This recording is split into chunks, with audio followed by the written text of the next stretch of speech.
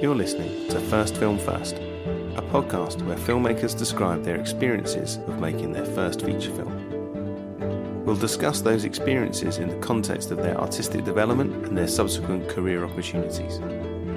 Join me as we take a deep dive back in time to see how fledgling filmmakers came to their decisions. Welcome to episode 6 with cinematographer Ula Pontikos, BSc, cinematographer of such amazing projects: Run, Second Coming, Glue, television series The Game, Humans, my personal favourite Lilting, for which she won the World Cinematography Prize at Sundance, and Film Stars Don't Die in Liverpool. Welcome to the podcast, Ula. Hi, Chris. Thank you so much for having me. It's a pleasure. But first things first, we should talk about your very first film, Weekend. So I've got a little thing that Andrew Haigh wrote. On a Friday night, after a drunken house party with his straight mates, Russell heads out to a gay club alone and on the pool. Just before closing time, he picks up Glenn, but what's expected to be just a one-night stand becomes something else, something special. It's a brief encounter that will resonate throughout their lives. Weekend is both an honest and unapologetic love story between two guys and a film about the universal struggle for an authentic life in all its forms. It is about the search for identity and the importance of making a passionate commitment to your life, which I think is a pretty spiritual summing up of this incredible little film. How did you get involved with Weekend? I was looking for a long time for my first feature. So I think since graduated from film school in 2008, it was March 2008 when I graduated, and I just wanted to do the right first film. I think it was really important that I sort of set myself on a path of the long form projects where I really believed in them and they moved me. So when my agent sent me Weekend, I sort of thought this is the perfect project. I was very moved. And Andrew, I think right at the end, something that I really like doing is when the director puts a sort of a final song. So just before I was reading the ending, he put at the time it was a different John Grant song, which ended up in the film, but it was one of John Grant's songs. And it was such a beautiful summary to the movie, and I just got very moved. I thought it was a perfect film. And I believe that I came on board because Tristan, who was the producer of Weekend, saw my short called Tender, directed by Deborah Haywood, which was shot in Derby.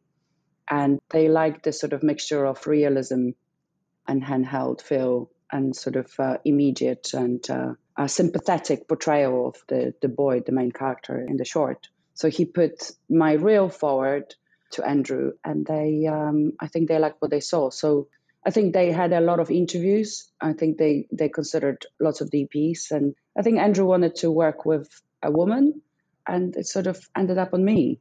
The interview went well, and I got offered a movie.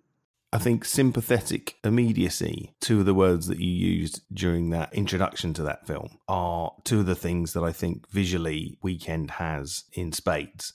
It's so intimate a portrayal of these two people, and despite the fact that you could see it as Russell's film that has a single protagonist, actually it's the intertwining of these two characters that is so special. How did you and Andrew first start talking? What were the conversations? What references were you using? So Andrew was a massive fan of Mumblecore cinema, and he put forward films like Old Joy by Kelly Reichardt and Joyce Swanberg's films like Night and Weekends. And that was the sort of a beginning of the conversation. But I think after a while, he decided that it's not only a mumblecore, that there is a certain level to... I found one of his emails. He said it's a mumblecore with a sense of control and quiet neorealism. So we talked about... I was a massive fan of Wendy and Lucy by Kelly Reichardt as well, which I thought I had a more of a neorealist element of it. So we also talked about Nuri Bilge Ceylan's film Uzak, which was my favorite film for quite a few years. I saw it when I was back in film school. We also talked about Koreeda's film Nobody Knows, which is very realistic, but it had a very intimate portrayal of children stuck in a house. I also liked the film called Cloud 9, which is not a very known film.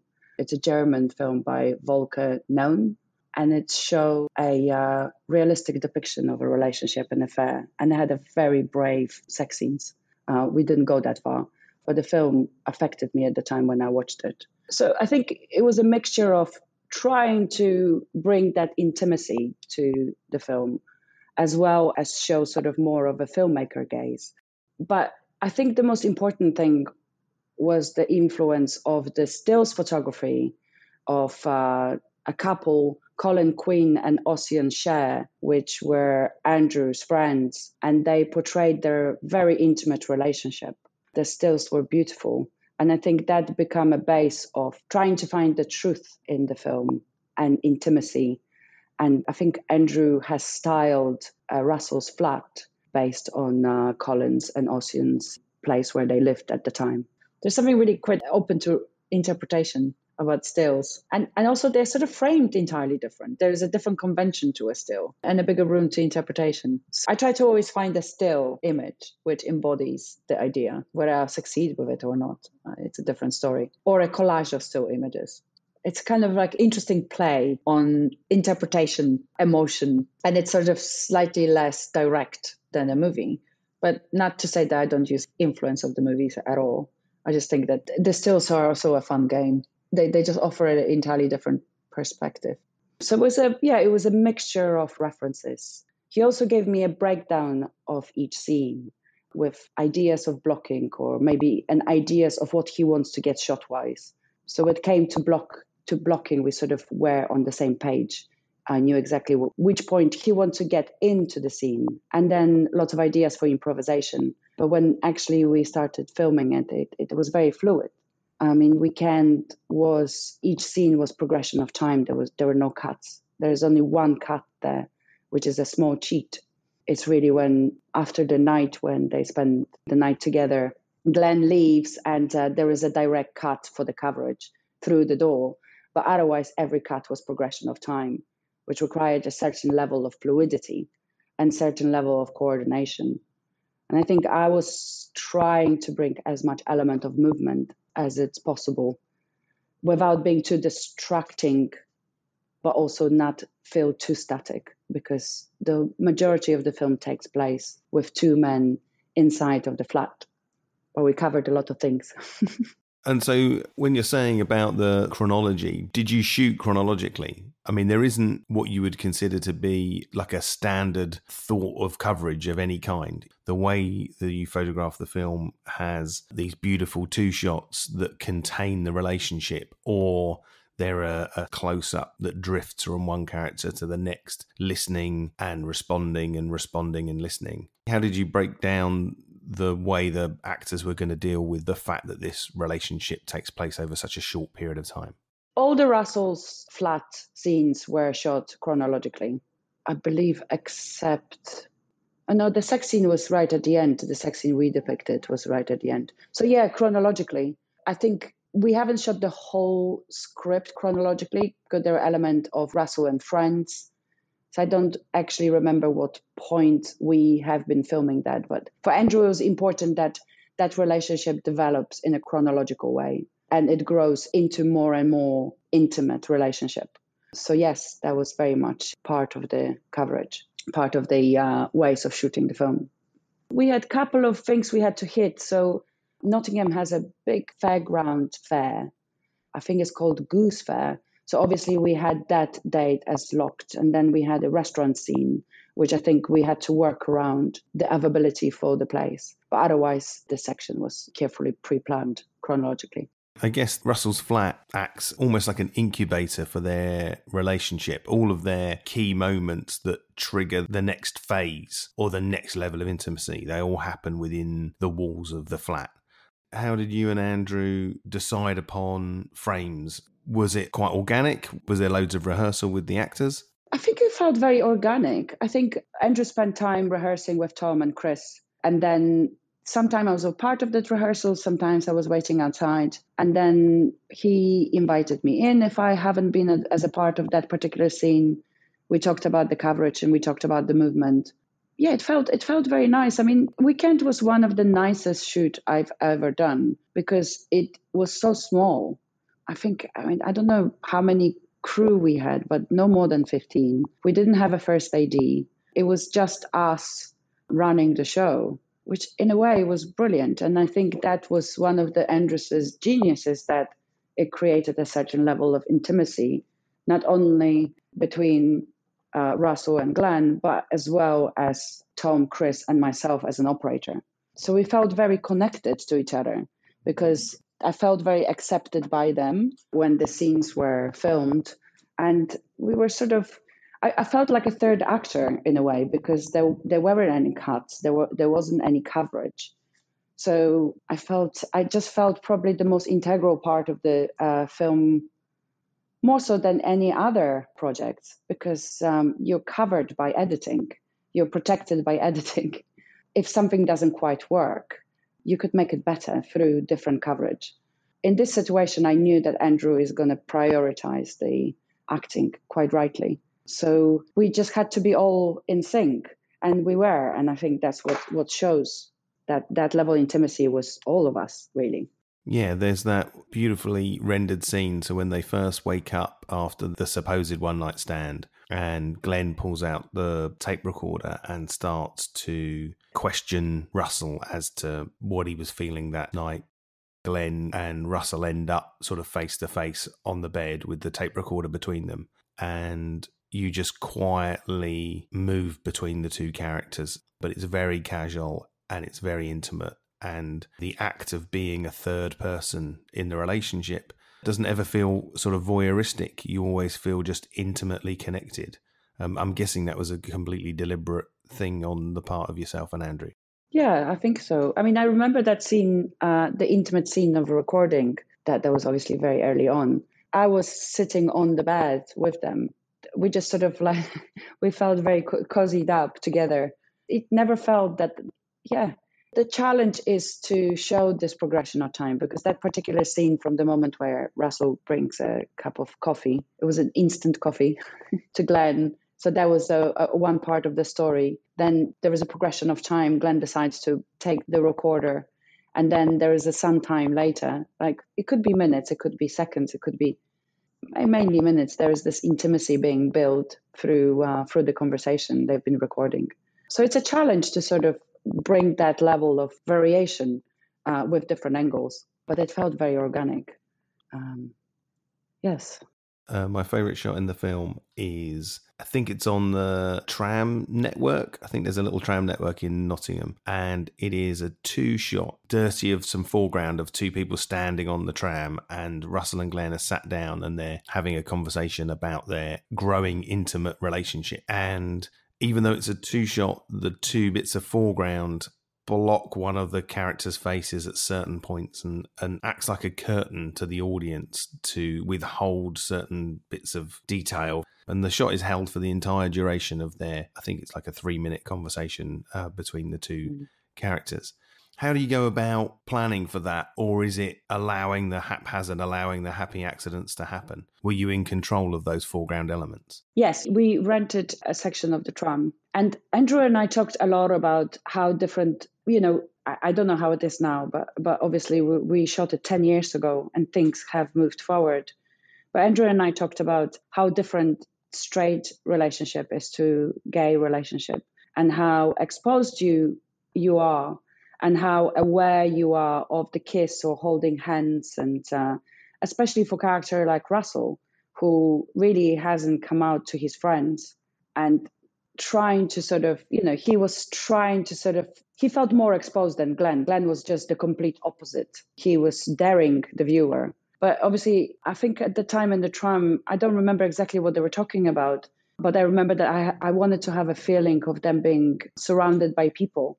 And obviously, I've been influenced by being lucky enough to work with Chris Menges, and his sort of sense of foreground and background is pretty incredible. So we set the background artists to be part, and I think the background artists, in this particular case, were the crew. That I set them next to the camera, and then the rocking just happened very organically through the movement of the tram. But I think it all came with an idea that they were part of the surrounding, that they were exposed. These conversations happened in public. That's where the initial idea came from for that shot. Yeah, it's one of my most favorite shots in the movie too. Yeah, it's beautifully constructed. And like you say, what it works brilliantly to do is to juxtapose with the more intimate scenes in Russell's flat. So you can see how they have their outside faces on, or their outside relationship on the tram, and they have their interior relationship in Russell's flat. I mean, I couldn't mention the tram without mentioning the earlier scene where you make an appearance in the bottom left-hand corner of frame, which everybody should look out for. There's a smiling, nervous-looking cinematographer sat in the foreground, pretending to be a background artist. You did a very fine job. So interestingly that you mentioned Chris Menges. Chris has come up on a couple of previous podcasts, even though this is only podcast number 6, which goes to show his level of influence. I wonder if you just want to talk a little bit about what led you, one of the things that's important is what led you from Weekend to now, but actually I'd love to hear a bit more about what led you from film school to Weekend and what led you from Poland to the NFTS. Oh dear. So I used to study environmental science in Poland. I think I always wanted to study photography and I wanted to go to art school. We had this art school, high school. So you do your A-levels, essentially, art school A-levels. But my parents didn't think that it will prepare me. I think they had an idea that I will do something a little bit more within the technical science, whether there will be a computer work or it would be chemistry. I was quite good at chemistry. And I was interested in environmental science. And, 20 years later, I suppose I should have really stuck to it because it's a very noble profession and really important one. But we had a lot of economy. I think the course prepared us to work on as a project manager, rather than actually being sort of on the ground with a team of scientists. And I just didn't like economy. I found it as a struggle and to learn all the formulas and the basis of economy. Again, very important subject, which I should have stuck to it. Anyway, it didn't happen. I went to a school of photography, evening school of photography, and then decided I'm going to sort of pursue career in a more creative way, which led me one way to another to UK. I arrived there for 11 days and just haven't left 22 years later. But through the sort of a trial and error, it took me a while. I asked Alan Five to teach me. Alan Five at the time was working at ARRI. It used to be ARRI GB.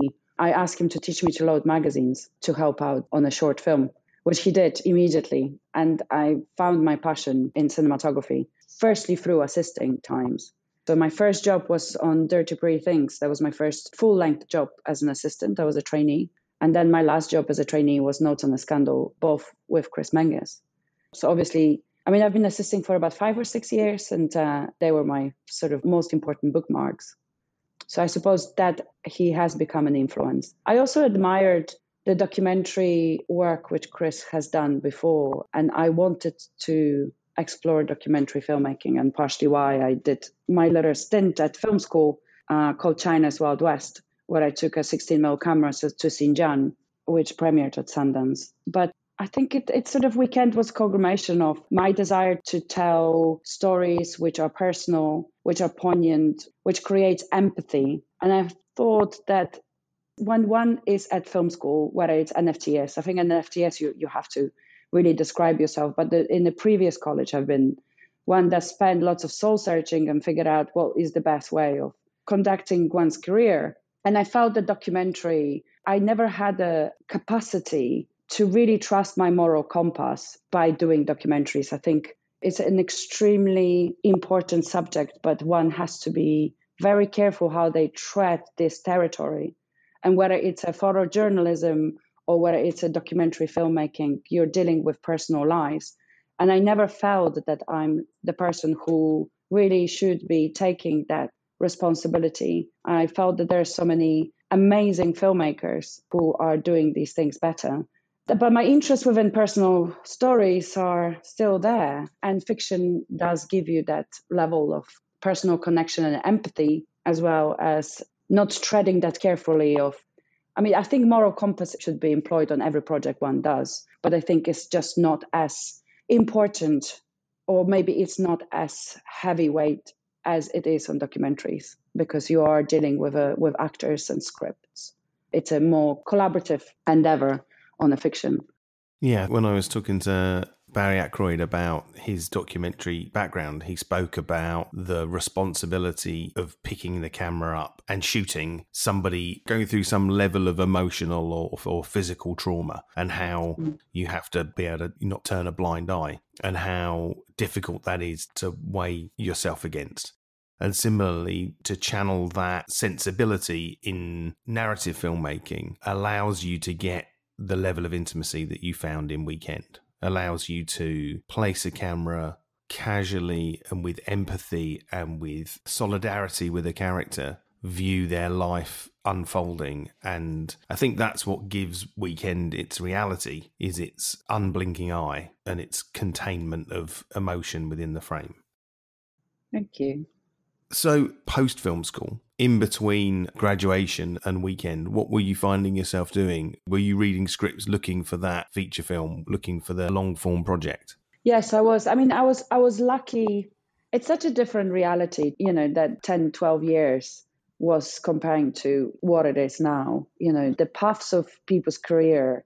Nowadays, you're more likely to do music videos, and then from music videos, possibly go to commercials while you're looking at your long forms project. At that time, commercials were really good commercials, or any decent commercials were really reserved for sort of experienced cinematographers. But I always felt that I wanted to develop a sort of much more empathetic route. So I didn't want to do any commercials. When I did my film, which got into Sundance, I went there and I went and met Martina Amati, which we did a short film called I Do Air, which won BAFTA for Best Short Film. So that was really lucky that it sort of enabled me to have I was enough on the radar to be able to look at the first low budget features and get the scripts sent over. There wasn't that many, but I think they were. I think that the sort of low budget schemes which were running around were a great way for filmmakers to start the career. And actually, I don't know whether there's that many. I think it's a fine balance. Weekend was such a small budget movie. I think it was a 90,000 or 100,000 pounds. But Andrew is very clever about making it right.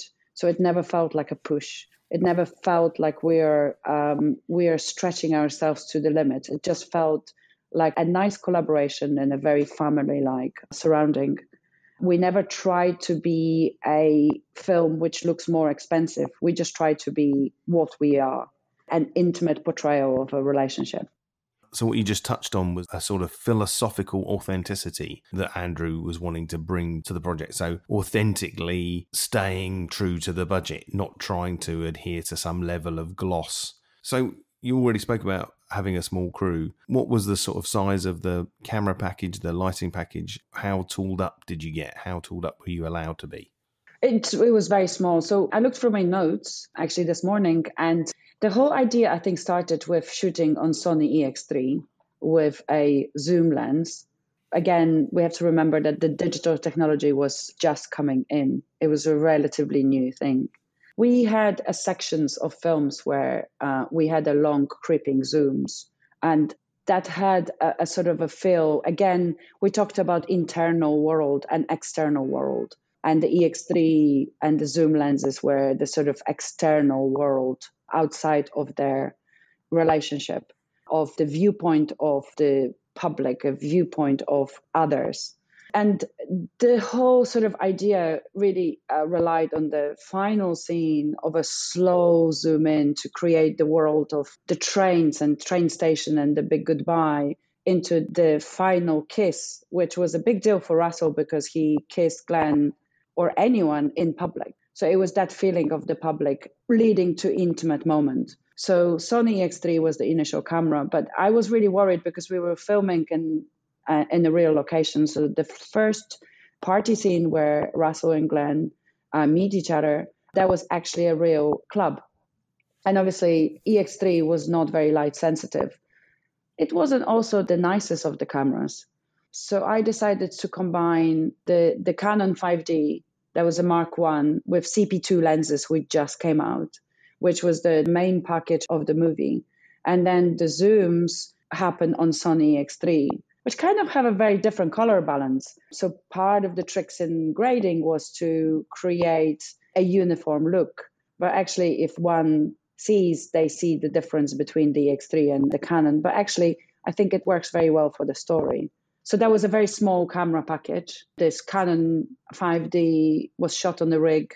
It was all very fiddly at the time. Nothing really fit together. And the HDMI cables were always broken and you had to get a new one. And, things were just so fiddly, exhausting. And I think Lighting wise, again, very small package. There were we didn't have a LED sky panels or anything like that. So there was just a mixture of like 650s, smaller 350s and 1K, 2Ks and some gels and some small daylight. I mean, Russell's flat was, I think, on the 11th floor. So we scheduled things around the daylight hours. And then we just worked with number of practicals and augmenting the practicals to get the exposure. A very small package. We had a gaffer, Angelica Padberg, and one assistant who I think we trained up to be a Spark. And my camera team was David Agaf, Raphael for focus. And we had a data wrangler. Yeah, it was very, very, very small. And runners to sort of help out. To get the gear to the 11th floor in the first place. It sounds incredibly lean and mean, but I guess that economy of scale enabled you to register the intimacy, really. Yes, I mean, we initially thought they were going to shoot 16 mil, which I think All Joy was shot on 16 mil. But Andrew wanted to have, his script was very carefully, like there hasn't been much improvisation. I think the way how we entered the scene was via improv and we exit via improv. But actually, everyone had to stick to the dialogue. So it was very controlled. But he also wanted to get moments out of the scripts which could come and bring some additional magic between the characters. So he wanted to have a flexibility, which 16 mil, obviously, with 10 minutes mag, would be a little bit more restrictive. I'm sure that we shot scenes for longer than 10 minutes. And obviously there was a budget as well. Yeah. So if you're going to run 2 minutes of improv before every scene, then you're quickly going to run out of today's allotment of stock.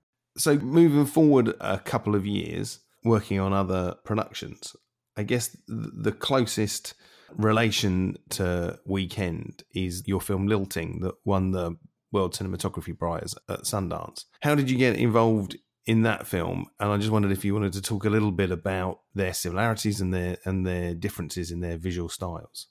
I mean, Lilting is such a different movie, I think, except for actually a gay relationship. It's more about loss as well as it's more about loss of a child and lack of communication with the outside world.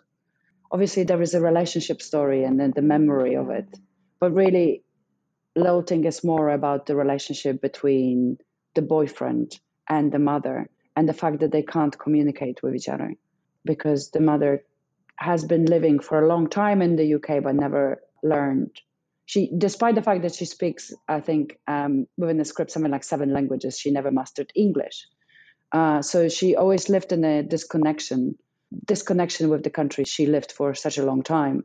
And I found a parallel of it because my father's family, I have a very vague memory of my great-grandmother from my father's side, who was Greek and lived in Poland for a very long time, but she never mastered Polish. So I know that these relationships do exist. I was very young when she died. I think she was over 100 years old. No one knew because she lost her birth certificate during the war and First World War, or maybe a civil war. I'm not quite sure, but she never knew how old she was. It was always a guesstimate. And I just have those memories of trying to communicate in very broken Greek, which I really don't know at all. And the only thing I've learned is to ask her for an apple.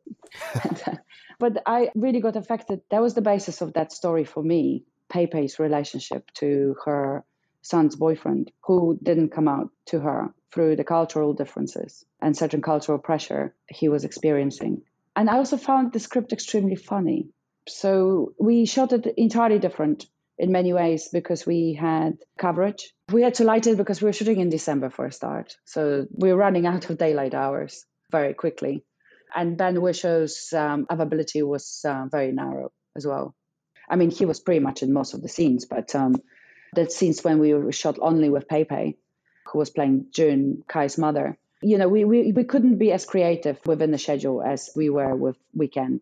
And December is probably the worst times to rely on daylight hours entirely. So I called Panavision at the time and I've asked them whether they would be willing to help us. And I think I was something like 15 times over budget for my initial lighting list with 90% discount.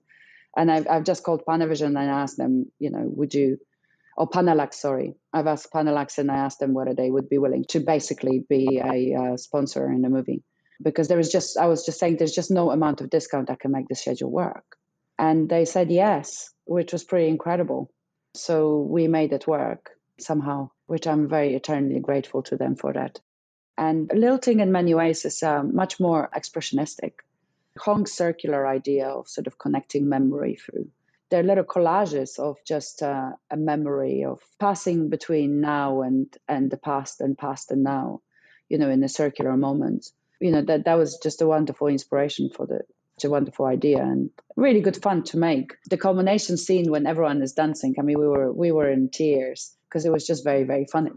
Because you have one couple dancing and then, they change the partners. The other person was running around, getting changed in the background while the camera is moving around. It's actually quite interesting because that sort of formed a basis for the transitions for the film stars Don't Die in Liverpool, which is very much that too. Just trying to find a little mousetraps where actors can run through and it works around circularity. I mean, I love those sort of challenges. They were pretty brilliant. And they're very funny when people are filming what happens behind the scenes.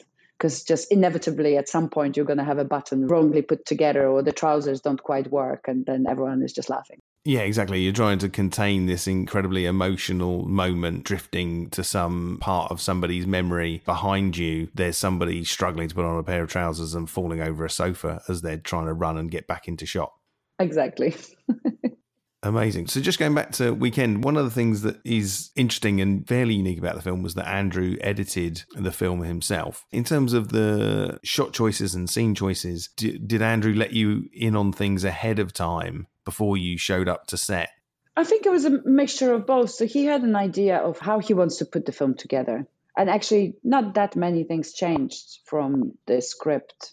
Just scenes got tightened and more concise, and certain scenes just disappeared, just they felt too long, or certain moments within the scenes disappeared. Obviously, if it happened right at the beginning or right at the end, or he just cut out for the scene earlier. But the idea was there, and actually the sort of overall arc of the film was very much in Andrew's head. And I think for me, it just felt, I knew what he wanted, and it was just a matter of sort of making it hopefully better. So there were moments where we discussed the coverage and I was suggesting sometimes a much more dynamic movement, and sometimes he agreed and sometimes he didn't. But it felt very collaborative. It felt that we are all part of the team which can bring their own ideas to the scene. I mean, what's interesting is that the film itself is a ticking clock. They have until a certain point on Sunday night. Did Andrew have a stopwatch on set all the time? How were you gauging the energy of the performances to make sure that, because there's no coverage to tighten up the dialogue, because there's no coverage to lose lines if, to get to the next scene faster? How did you guys deal with those scenarios on set? Well, it's an interesting question. I think Andrew was aware of time, because I do remember that we talked about how long the scene was. I don't remember, you're so engrossed when you operate on a movie. You just sometimes don't know what goes behind the scene. And I think he was editing while we were shooting in the evening.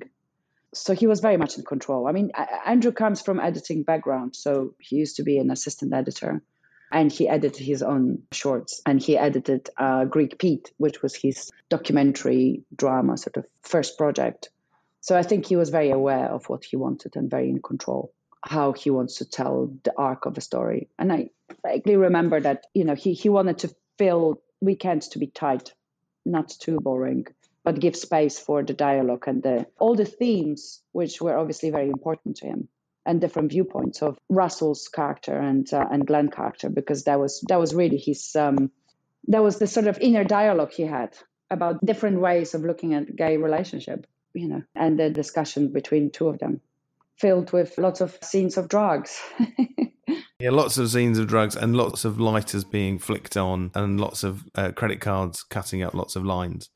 But I think as somebody that's watching the film to analyse the dramaturgy, what I was struck by is that you're much more aware of the pauses in the dialogue, much more aware of the silences and the thoughtfulness between the two characters. That's not something that you see in a coverage-heavy film, that level of a visible internal monologue.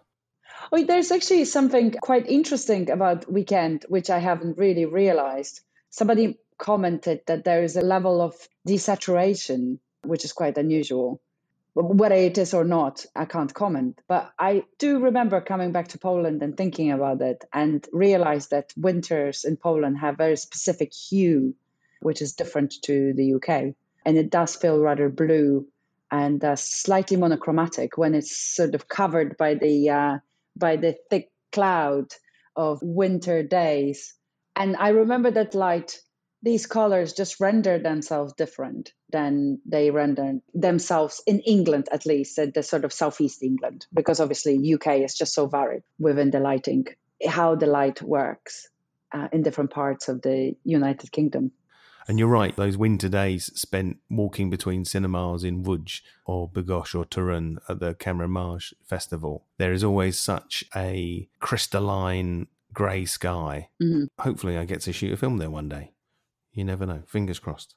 Actually, thinking about the sort of Korean cinema or Japanese, or even, let's say, Iranian, or do you think that a certain level of composition differs because of the way how the alphabet and the reading directions are arranged? Yeah, absolutely. I think that there's a convention in the West that the dominant screen direction, the dominant action is left to right. Yes. Accidentally, without organising it, car chases happen more frequently left to right than right to left. So yeah, I definitely feel like that is a kind of hidden vernacular. Just reading has such a huge influence, for relatively a small section of the sort of, we're talking about the humanity from the beginning of mankind. Reading is only a sort of a relatively new art form, and especially when it becomes sort of like accessible to everyone. So it's interesting that it had such a sort of ingrained influence on our aesthetics, the direction of the reading left to right.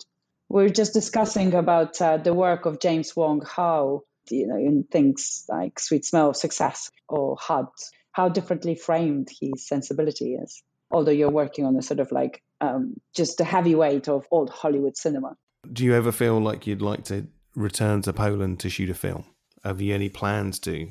I mean, I was really moved by movies like Cold War, which just sort of become... It's interesting because Paweł had such a different take on Polish culture in the Cold War, and I was extremely grateful for it because it sort of brought over I think by the fact that he lived in the UK for so long. He made a love story to Polish heritage, which I sort of forgot that it exists, because I think when you're there, you concentrate on more of a reality of everyday living. I'm a big fan of Małgorzata Szumowska, but her films are just so raw and real, and sort of their critique on the current state of Poland as a society. And, they have a place for it. But I was extremely appreciative of Paweł's sort of ode to our heritage and a certain level of melancholy and musicality of things which I do remember growing up with, but you sort of forgot. I do feel rather disconnected. So it would be interesting to do something Polish based now because I don't go there very often because I'm sort of in so many other places doing projects. Sort of visit back home or visit sort of quite intense short periods of catching up with the family. So they are sort of something very different. But I would like to travel and revisit the countryside. I mean, the Lake District is just rather fabulous. And actually, unfortunately, to many other ways, but one of my favorite films was Knife in the Water. I think it's so brilliant. And it's set in the Lake District. And it's such a great sort of portrayal of a couple under duress, but the couple themselves were just so brilliant. Going back to Poland, maybe what Paweł is seeing is the sort of the timelessness of Polish heritage and Polish culture. When you live in a current moment, there is such a push and pull of the current effects where when you think about something with a perspective of 20 or 30 years, it's a mere impression of everyday life, and memory is very fickle and it chooses to be very selective. So it's in a way easier to be kinder when you look at the retrospect of something than live in a current climate, especially nowadays. I mean, Poland is sort of such a push and pull between the church and everyday living, which become very highly political. I think it's a hard step back from it when you live it on everyday basis. And, he made his film set in 60s or 50s, actually. A long period of time. I think it covers a decade. I don't really quite remember, but it's post-World War. it's easy to be melancholic about it and choose the right moments of what was great. And now, hopefully we will be looking at that retrospect of Poland, and we already are looking at the retrospect of Poland of Decalogue, Kieślowski's Decalogue, for example. They're very, very poetic. I think as a Pole watching it, I had a very different ideas. And then I was watching Decalogue in Great Britain, and it had a different influence on me. And now looking at it from the perception of time, going back to this reality, it's something else. That's so wonderful about filmmaking, is that it's your interpretation of a film also lays with the present moment. Slavomir Žižek's one of my favourite cinematographers. I love his dedication to image manipulation. And a complete unconventional approach. Yeah, absolutely. Not using natural colours, rather than allowing a scene to exist within the natural colour space. We spoke about it with Alvin Kuchler as well. That blanket hue of a short film about killing, or the use of blue in Three Colours Blue. Yeah. It's interesting. I was fascinated by the color theory and the significance it has on different cultures. Like, for example, the red is the color of celebration in the Chinese culture. And then how white signifies different thing in European culture, and how it signifies in the Chinese culture. Color theory is just such a powerful tool for expression. And then there was this sort of tiny blip, I would say, from late 90s in Britain. I'm referring to fairly recently, where color hasn't been explored that deeply. It's like, with the LED panels and digital technology, through the music videos, the colorful filmmaking came back, but I did miss it. I think it just for a little while, the British realism forgot the color. Not everywhere, obviously. I think Chris was pretty great with exploring the color. But I think my flippant memory of 10, 20 years of British cinema was quite monochromatic. Yeah, there's a heavy sense of naturalism to British cinema. I guess the colour was reserved for US co-productions. So talking about Weekend, obviously knowing that this conversation was going to occur, you've had a little look back at your notes from the film. I'm just wondering, if you were to take yourself back to just before your first meeting with Andrew, or just before your first day of shooting with Andrew, what would you tell yourself? Would you do anything differently? The interesting part of that transition period, when digital started coming out and finishing the film school at the time, and the sort of lack of technology advancement, you kind of never knew where you're going to end up. I don't know whether you remember that time when you shot From London to Brighton. Did you not feel that there's a sort of, that when you start grading, it could work and it could not? That maybe you underexpose something or you overexpose something? That the control of the digital cameras weren't as... I didn't feel that I was so much in the know. How do you feel about that? For me, that transition was, I shot a film called Sex and Drugs and Rock and Roll on 16mm. Mm-hmm. And then the next project that I shot was a TV series called Misfits that was on the Red One. And my only previous digital experience before that was a film that I shot on the Arri D20 about 18 months before, recording onto tape. And so I felt like I was taking sort of incremental steps in the direction of digital cinematography, but still knowing that almost all of my work had previously been on film. I mean, with Misfits as an example, I shot the whole TV series not really trusting the Red One in terms of its exposure to tungsten lighting. I did some tests, and I thought that when I was photographing using tungsten lighting, at 3200 Kelvin, it wasn't 800 ASA, I didn't think. So almost all the scenes, even the night scenes, are half corrected towards daylight, or I was using HMIs, rather than tungsten sources, because I didn't believe that it could render tungsten well. I mean, I remember that with Red. And I think the initial few years, I was always looking with the sort of a jealousy for filmmakers who were able to test digital cameras and then sit down because I don't think you know the cameras really well until you grade enough and you have underexposed things or overexposed. I felt much more comfortable at that time when I was shooting Weekend. I felt much more comfortable with the film format. So there was a huge insecurity of what am I going to get? Like digital nowadays feels like a safer pair of hands, when at that time it didn't, which was quite interesting. So perhaps maybe I would be braver in certain places, but actually I'm really happy with Weekend. I think the Weekend just has such a cozy feeling about it all. I don't think I would change. I don't think I would change much, not from that movie. I think it was a very special experience. I probably would tell myself differently on all the consecutive projects, but not that one. That one just felt just right. And I remember thinking at the time when I was filming it, it says that it is very unique. And if it will happen again, I will be waiting for a very, very long time if I ever film such an intimate story in such an intimate setting. Because it was just a bunch of people who happened to know each other, get on, and did the movie. It's great.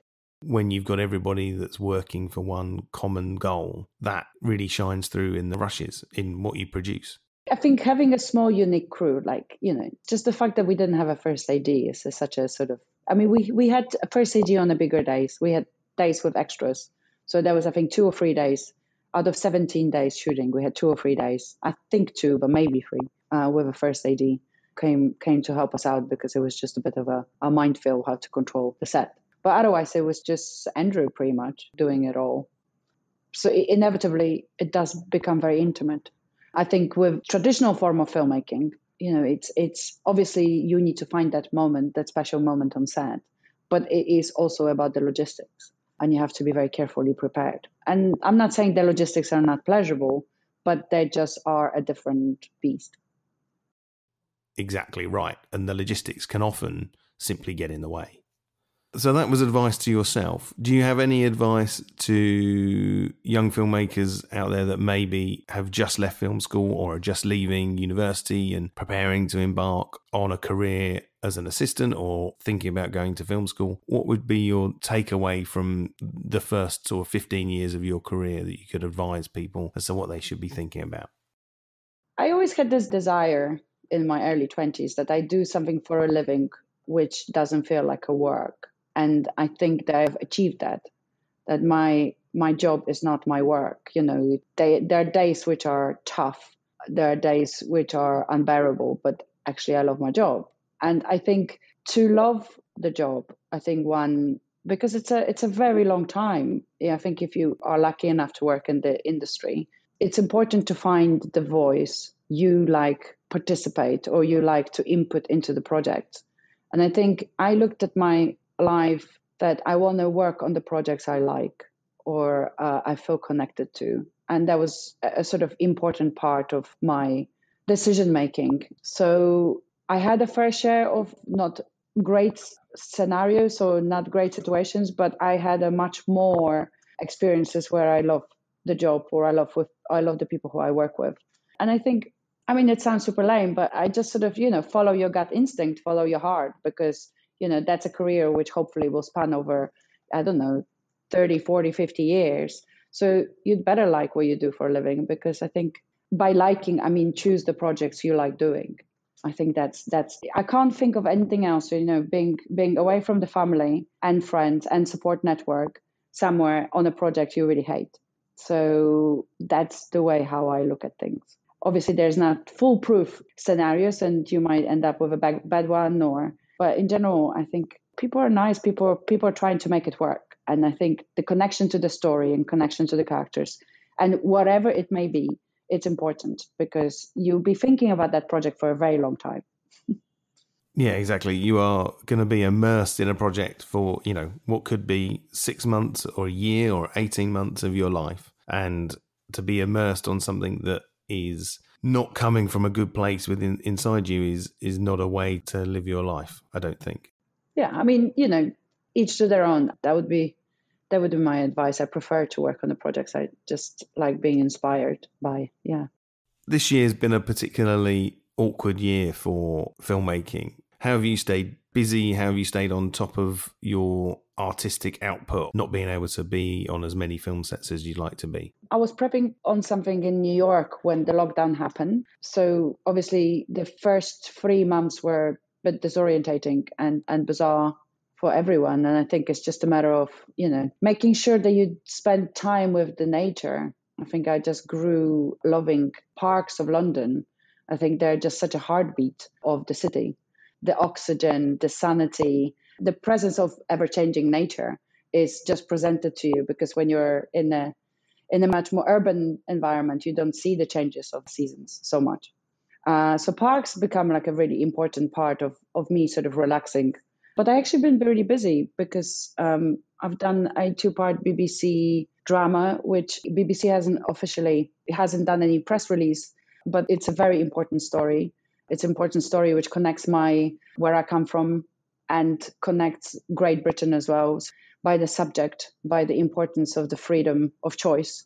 And I worked with a fabulous director, Alex Kaliminis, and that was my first project. And we kind of sort of got on with things together because we created a social bubble. So that was really intimate actually as well, because we couldn't go out or see anyone. It was pretty much prep and work. So I think we grew quite close together. So that was great. I did some commercials and music videos, but I didn't feel particularly safe to go from project to project. I just preferred to do something long form. I think it fitted my mental state. And I'm very glad that I've done this. Unfortunately, I can't talk about it at this particular moment. And then I'm back in New York to hopefully pick up to where we left in March. So let's see what are we going to go ahead or not. I'm feeling very positive about it. But if not, then we've got even more prep. So that can't be wrong. But I feel like we're going to go ahead this time. That's great. Yeah, there's only so much prep you can do before you drive yourself completely insane. So I went to university in Nottingham. So just dropping back to weekend, I went to university in Nottingham. And Nottingham is not a city that is particularly photographed. You know, Control was shot there, but there aren't that many feature films that feature the city as a living, breathing character. And I really felt that Weekend has Nottingham woven through the film intimately from scene to scene, especially the great big wide shots of tower blocks and the little humans that inhabit this concrete jungle. So as a son of Nottingham, I would like to thank you for rendering it in such a beautiful way. Well, that was but I'm very fond of Midlands. I think shooting in Derby and shooting in Nottingham, it's so different than London. There is a very different mentality to it. So I'm very fond of that region. But also, as I said, big hat off to Andrew, finding the right locations. The tower blocks, I think, don't exist anymore. I think, but I'm not sure. I think they have been demolished. But they were quite special. I was brought up in that sort of reality as well. So it felt very familiar through Polish upbringing. So, yeah, I was brought up in blocks of flats. I guess there are similarities to the 11th floor in Nottingham. Yeah, well, I was brought up on the 10th floor for majority of my sort of life. I remember just outside of my window, there was a power plant with massive chimney. And I always imagined that the chimney, when the steam was coming out, that's what creates the clouds. Amazing. I love the cloud busting idea. I mean, it's just a beautiful image of a young Ula looking out the window, amazed that the beautiful soft grey light has been created by this amazing machine on her horizon. Ula Pontikos, BSc, thank you so much for joining me for the conversation, and thank you for going back in time and rediscovering Nottingham and rediscovering Weekend in a way to enlighten us. Well, thank you, Chris, very much. I've been enjoying it. I wasn't as scary as I thought. So, please like or subscribe or any other thing you like to do with the podcast. But most importantly, join me again for the next conversation. Thanks again.